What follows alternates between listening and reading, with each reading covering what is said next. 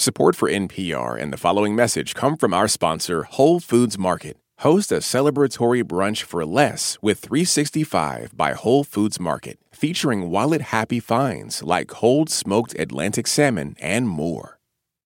You're listening to Life Kit from NPR. Hey, Sarah Gonzalez here. Usually I am with a different NPR podcast called Planet Money. We are an economic show, so we tell stories about where credit cards came from, or about the two brothers who basically created the credit score. It was in Brooklyn, New York, by the way, in 1874. And today, I am here with Life Kit to talk a little bit more about credit scores. We dig into some practical tips when it comes to our own financial situations, because our credit scores are not just a number that tells lenders how reliable we are. It's a whole game.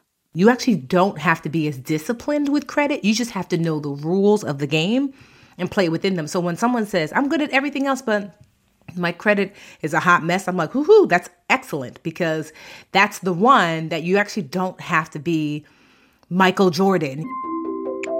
That is Tiffany Aliche, better known as the Budgetnista. She teaches people how to be smart with their money. And here's the thing about the game of credit. The rules are not so easy to find. You have probably heard conflicting ideas when it comes to your credit, like pay off your credit card in full every month. And then, no, don't pay off your credit card in full every month. Leave a little balance. They like it.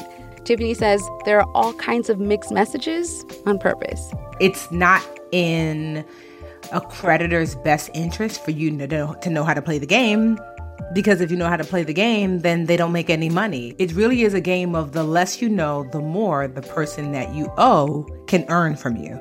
But thankfully, Tiffany says the rules aren't that hard to follow once you know what they are. Out of all the basic financial tenets, debt, budgeting, investing, insurance, Tiffany says credit is the easiest to manipulate. There are literally some tips and tricks and hacks that are totally legal that if you employ them, your credit score can jump like Jordan. So let's get those credit scores up, people. In this episode of Life Kit, the real rules of the credit score game. Hopefully, after listening, you'll be able to start boosting your credit score, or at the very least, you'll be able to look at your credit score and know why it's that number.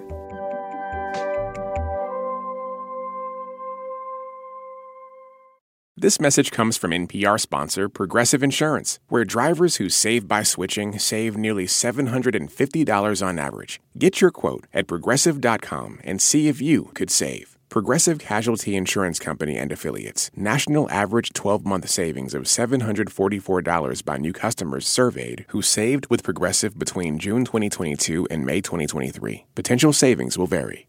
Support for NPR and the following message come from our sponsor, Whole Foods Market. Host a celebratory brunch for less with 365 by Whole Foods Market, featuring wallet-happy finds like cold smoked Atlantic salmon, mini quiches, organic everything bagels, and more. Plus, visit the floral department and jazz up your table with a beautiful bouquet of big, bright, sourced for good flowers. When the brunch has to be perfect and delicious, go to your local Whole Foods Market.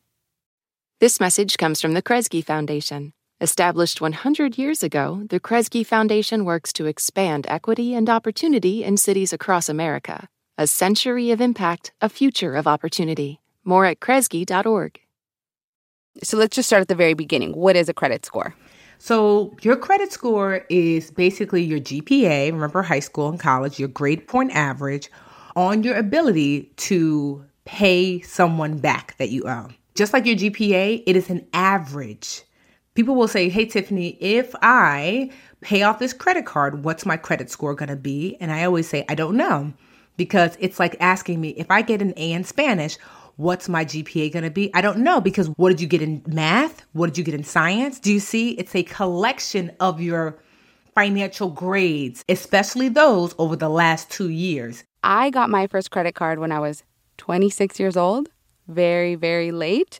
And I just kept thinking that I was doing the responsible thing. I was spending the money that I had. I wasn't going over. I wasn't borrowing. I was just so responsible.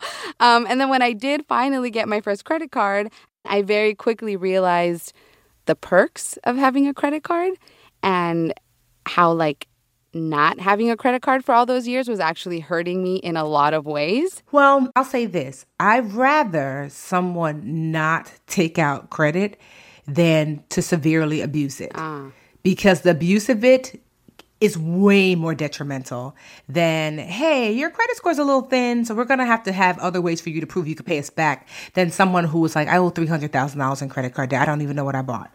Right. Credit is not good or bad. Credit is a tool. Think about what a hammer is able to do, build and destroy. Credit can be used certainly to help to build your financial life, but you can just as easily destroy your financial life with credit. So you didn't really start late. You started when you were meant to. So if you don't have that much credit because you're young, only take out a credit card if you know you won't abuse it, because otherwise it can really hurt you long term. When should you start building your credit, though? If you are fortunate that you have, say, a parent that is fairly responsible, you can start as young as 18 years old. A parent, a grandma can put you on as an authorized user. And so that's how I started my credit journey.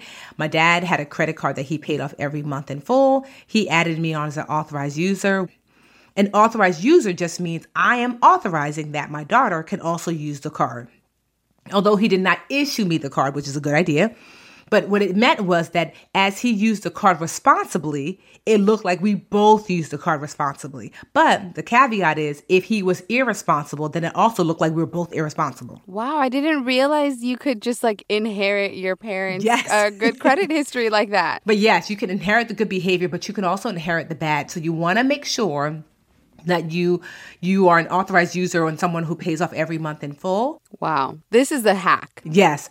So we're using it in a hacky way, but really the point of an authorized user was to give kind of like younger folks access to a card that they would not normally have access to. But we're not using it like that. We're just using it to boost their credit score. So you could give them a card, but like I said, I don't suggest that. I mean, this is a way to just hand it down. I'm going to add a bunch of people to my credit cards. Just be mindful. Right? Okay, so this brings us to another good question, which is just what is the best way to build your credit? If you are young and you're trying to build your credit, are there one or two things that you should absolutely do or not do?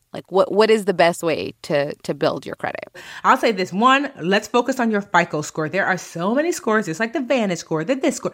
But if you have a decent FICO score, which is the typical score most lenders use, then your scores will probably be good no matter what credit score system someone's using.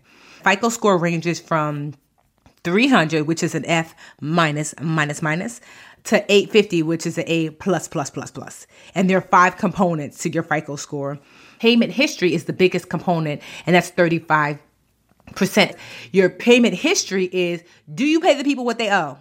Do you pay the minimum or more? So when you're paying off in full every single month, your credit history is really getting a boost. And is that just a rule, always? Is it never good to keep a small balance? Do credit cards or credit bureaus not like that? I remember, I feel like I was taught that the credit bureaus like you to have a small balance. You know who likes you to have a small balance and who put that out there? They're so good at marketing. The credit card companies. They're like, oh, Sarah, just keep a little balance. Why? Because they want you to pay interest. It literally does not help to have a balance. If you can pay off your credit card in full every month, that's magical and amazing. Only the credit card companies want you to keep a balance, because if you don't keep a balance, what are they going to charge you? There's no fees when you pay off in full. Wow, did they pull one over on us? Yes. Okay, so payment history, that's one component of your credit score. It's 35% of it. Back to the other components. Another 10% of your credit score is credit mix. That just means that you have some revolving debt, some installment loans. They just like to see that you have a mix. You don't need to do anything for that component because it's only 10%. It's just the longer you live, the more of a mixture you'll have naturally. 15% of your score is a length of credit history. I tell people, if you have a credit card that you've been paying off, especially every month in full, keep your oldest credit card open. The longer you've had credit, the stronger this part of your credit score will be, because they just like to see that you've had some history behind you. So that's 15%. 10% new credit. That means every time you open up or you apply for a loan or a new credit card, that's 10% of your score is affected. You can lose points just by applying. You will almost likely lose points if you apply, even if you get denied. So you want to save those losing points opportunity for times when you really need the thing. You really need a car. You really want to get that house. You really want to, get that apartment. They have to run your credit score. Understandable. And here's the last big component of your credit score. 30% is amounts owed. That's something called utilization. So what is your limit versus what is your balance? You never want your balance to be more than 30% of your limit. So if you have $100 limit on your card, you don't want to swipe more than $30. You don't want to have a balance of more than $30 on that card. So utilization is your credit cards collectively, but also individually. Okay, spending limits is a big one. This is basically like, even though your credit card company is saying, here, your spending limit is $100, that's how much you can spend and can have and can borrow, you actually shouldn't borrow that full amount. You shouldn't get even close to the limit. You should borrow much less, 30%, as you said, because if you do spend close to your limit, if you spend 90 or 100, that hurts your credit. Why? Like, why do they do this to us? Why do they say, here's your limit, but don't get anywhere near it? Credit card companies have like this internal mechanism when they're like, Sarah over here, she got 90% used on this card, another 90% here. Ooh, they have this little trigger that says, beep, beep, danger, danger, danger. She's using too much of her card. She must be in financial trauma and turmoil. And so that's why they punish you by bringing down your score, because if your score is low, guess what? You can't qualify for more debt. You see, they're literally slowing you down. It's the emergency brake for credit card and companies and lenders. 30% is a new 100% if you want to just maintain, like my credit score is in the 800s, so I can hover around 30 and be good. If you want to increase your score, you actually have to use less than 30%. You're looking at losing like 20%, 15%, 10%. Wow. So if you want to maintain your current decent credit score, you can use 30% of your credit card limit. If you want to try to get that number to go up, you want to use 20%, 10%, 15%, something like that. So $15 of your $100 spending limit. I know. And so there's some hacks to that. So let's just say like you're buying a couch and you're like, I know I get paid next week and I'm going to put this $300 couch on my $500 card. Fine. Pay off that couch in full before the statement date. The statement date is the date that they tell the credit bureaus, hey, Sarah used her card. So if you can beat them to the punch and pay off the card before it's reported being used, then you can certainly use more than the 30%. Do you understand? Okay, what if you have your $100 spending limit and you use that full $100, but you pay off the full balance before your payment is due? Well, then it doesn't affect your credit score?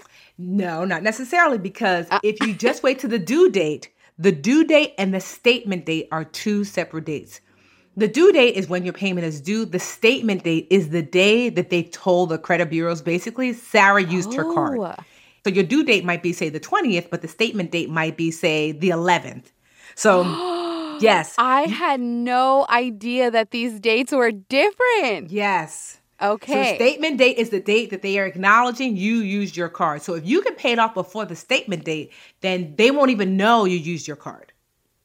It doesn't hurt you, but it also doesn't necessarily reward you either. Exactly. It won't. It will show, because I remember that I was trying to show, look at me, I'm so good at paying off my card. So I put my Netflix on it, and then I paid it off. Like Netflix would charge me, say, the 15th, and I would pay it off on the 16th.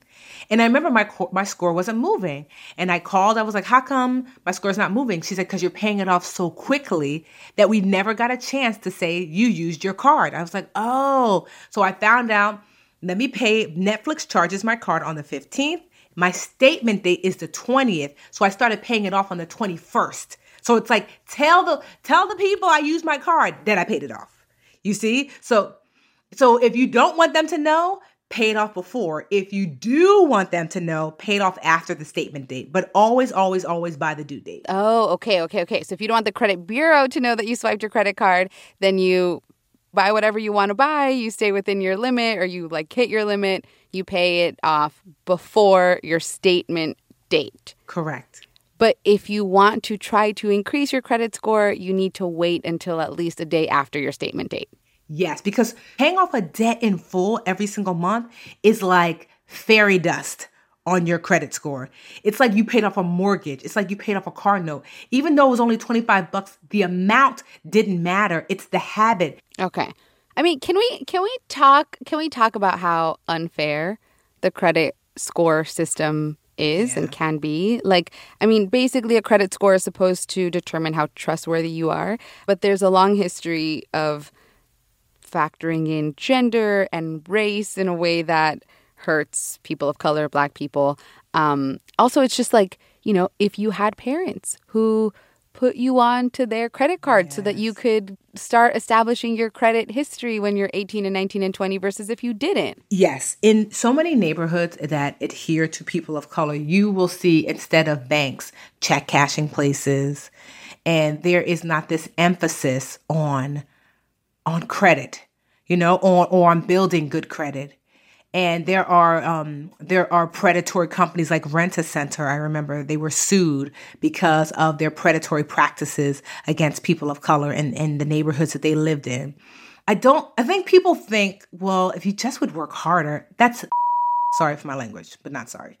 It's not just about working harder, because we know that women are paid less. How much harder do women have to work? Mm-hmm, right. What about asking for a credit limit increase? Is it good? Is it bad? Does it hurt you? Does it help you to ask to increase your credit card limit? So when you ask for a credit card increase, it can be a hard inquiry. A hard inquiry is when you give someone permission to look at your credit to see if you're credit worthy to be lent to. You want to ask that beforehand. I want to inquire about getting a credit card increase. Is this a hard inquiry? It's not a hard inquiry for everyone.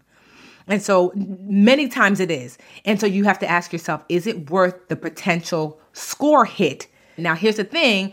They get to decide how much the increase is going to be. You can certainly request, and there's no way to know for certain that you're going to get a yes. If your credit score is decent, and the beginning of perfect credit is 740. So 740 or better, and you're likely to get a yes on most things that you ask for when it comes to your credit.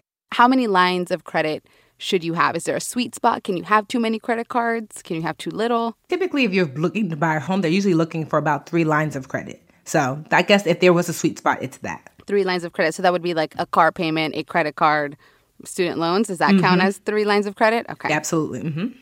And if you have like 5, is that bad? It's not necessarily bad if you're managing them well. Uh-huh. To me, between 3 and 10 is probably best. But honestly, what do you need more with 5, if you ask me? Tiffany, oh my gosh, it has been so awesome talking to you. Thank you for all of the tips. Thank you, Sarah, for having me. So let's recap. Here's what you need to remember. Credit isn't good or bad. It's a tool. And take credit out when you know you won't abuse it.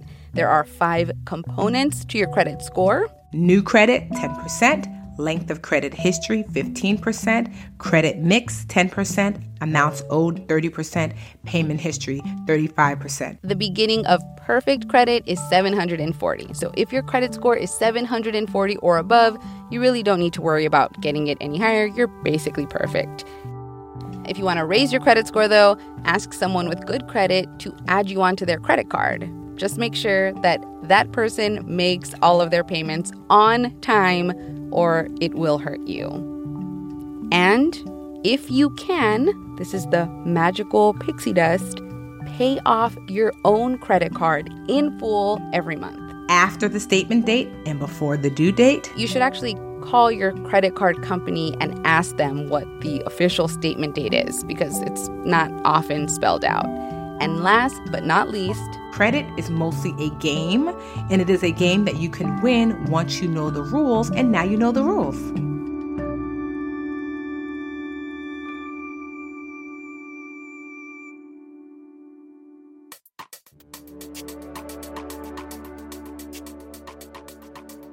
For more episodes of Life Kit, go to npr.org/lifekit. We have episodes on all sorts of topics, from how to eat healthy on a budget to how to start a creative habit, plus tons of other episodes on personal finance, parenting, health. If you love Life Kit and want more, subscribe to our newsletter, npr.org/lifekit newsletter. Also, we want to hear your tips. Leave us a voicemail at 202-216-9823 or email us at lifekit@npr.org. This episode was produced by Claire Marie Schneider. Megan Kane is the managing producer, and Beth Donovan is the senior editor. I'm Sarah Gonzalez. Thanks for listening.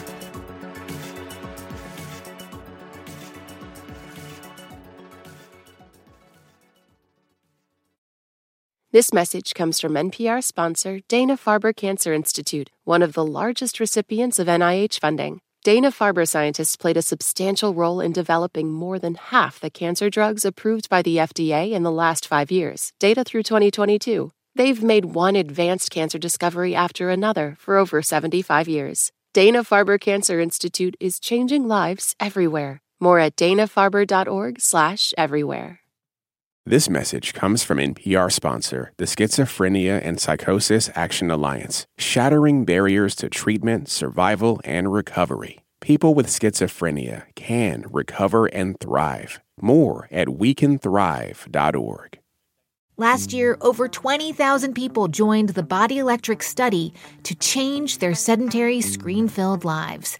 And guess what? We saw amazing effects. Now you can try NPR's Body Electric Challenge yourself. Listen to updated and new episodes wherever you get your podcasts.